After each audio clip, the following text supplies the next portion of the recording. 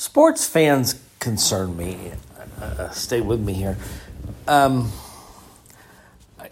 So many sports fans know so many minute details about their team and about the players on the team, and about the players who used to be on the team, and about the players who might be on the team, that I'm like, could that effort and energy be spent just, are you talking to your kids? Are you talking to your wife, or if you're a female sports fan, are you talking to your husband or your boyfriend or your girlfriend? That's way too much to be that detail oriented on players for sporting teams. There has to be something better you can do with your time.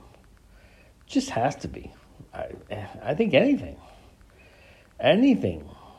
would be a better use of time than knowing that data, let alone keeping it in your head, and worst of all, being able to bring it up in a moment's notice in a conversation. And last but not least, to argue about it.